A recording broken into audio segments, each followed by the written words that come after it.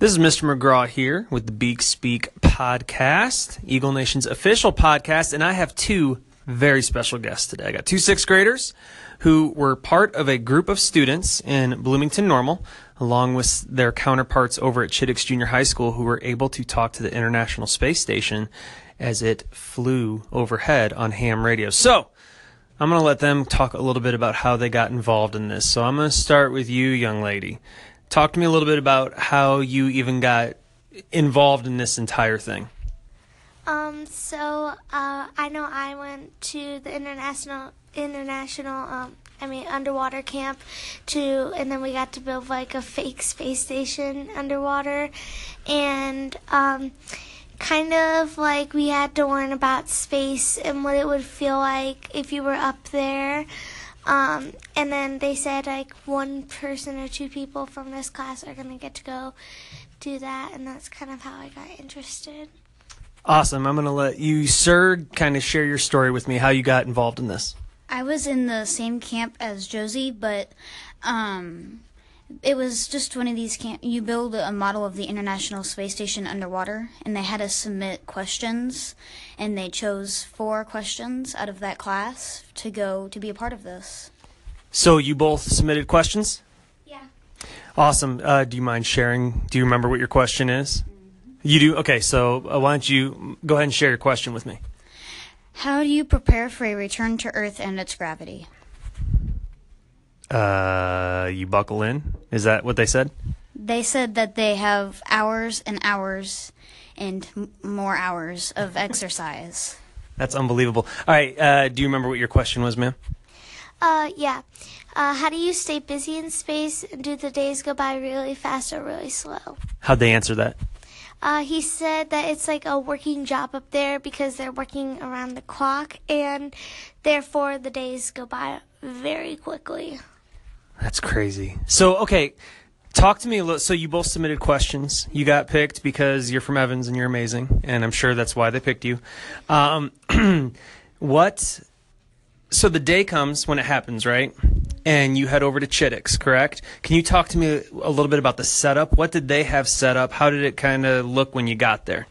Well, they had a lot of radio equipment, and for the microphone, they had something similar to what police officers use that we talked into, but they had multiple people from ham radio there. A junior radio operator who is in 8th grade, his name is Drew, and we went through 3 practice sessions working with the equipment before we started. So you practiced that day? Yeah, and then we did like 3 or 4 before. So we went one day to go practice like 3 or 4 times, and then that day we practiced 3 times.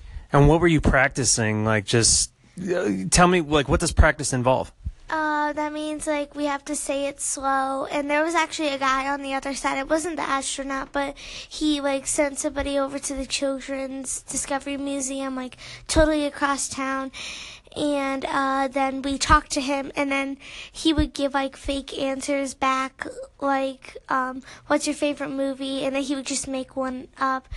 But then we knew if we were talking slow, if we need to talk faster as well. We only had 9 minutes to talk to the astronauts. So. And you mean 9 minutes for all of you, right, including the Chittix kids? 16 questions. 16 questions in 9 minutes? And we had 20.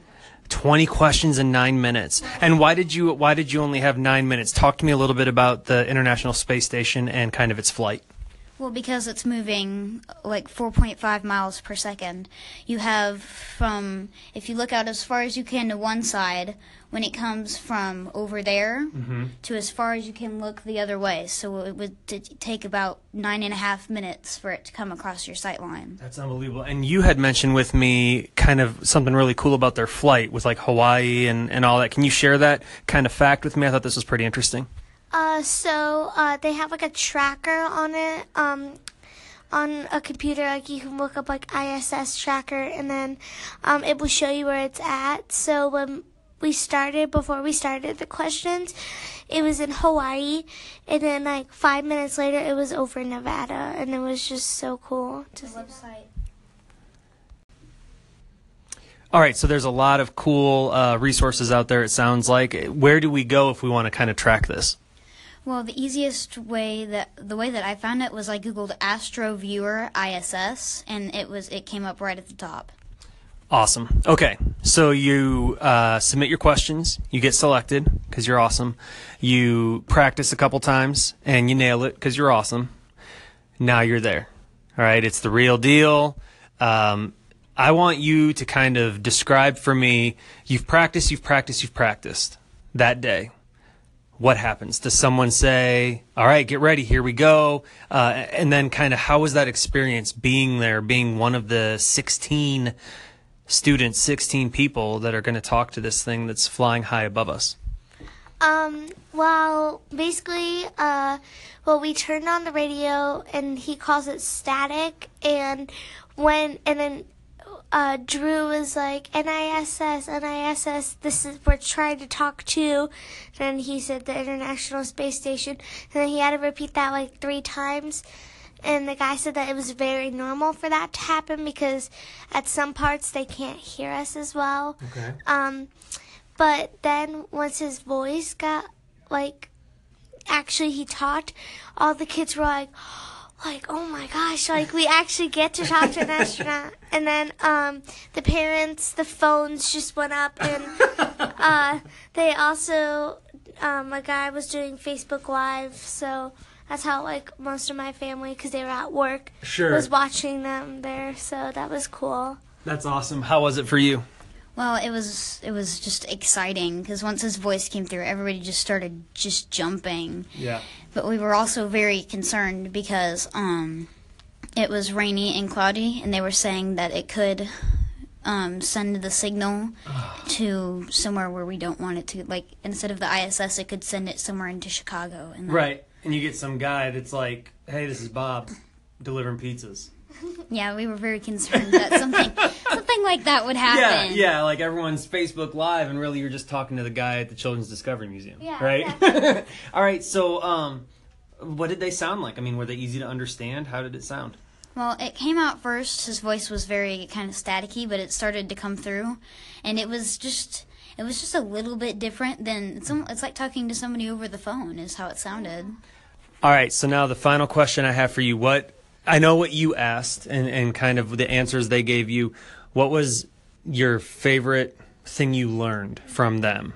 Okay, so think for a second. Your favorite thing that you walked away with being like, wow, I never would have thought about that being in space or not. Okay? All right, I'm going to have you go first. So the girl behind me, she asked, what movie is most relatable to space? Mm-hmm. And he answered Apollo 13. And I think that that's really cool, and I think I'm going to watch it tonight with my dad, so that's cool. Because I really do want to see what space is like. Yeah, that's awesome. All right, how about you, sir? It's very hard for me to decide, but I'm probably going to have to go with, I was unaware that just so many different exercise equipments are in space. Really? Treadmills that you have to tether onto, which I never would have thought of that. Right. Bikes that are stationary bikes that have to be up against the wall. Oh, my goodness. Just stuff like that. I never would have thought. Yeah, I guess that would make sense. They got to kind of keep their bodies, their muscles, and all that moving. Well, that's pretty awesome. I'm very proud of both of you. If you are listening to this, you can check out on Facebook as well, as we will put a post up celebrating these two, but also celebrating just all of the young people involved in this that brought a little piece of history to Bloomington Normal. Again, this is the Beak Speak podcast. You can always find us on iTunes and Google Play. Have a great day, Eagle Nation.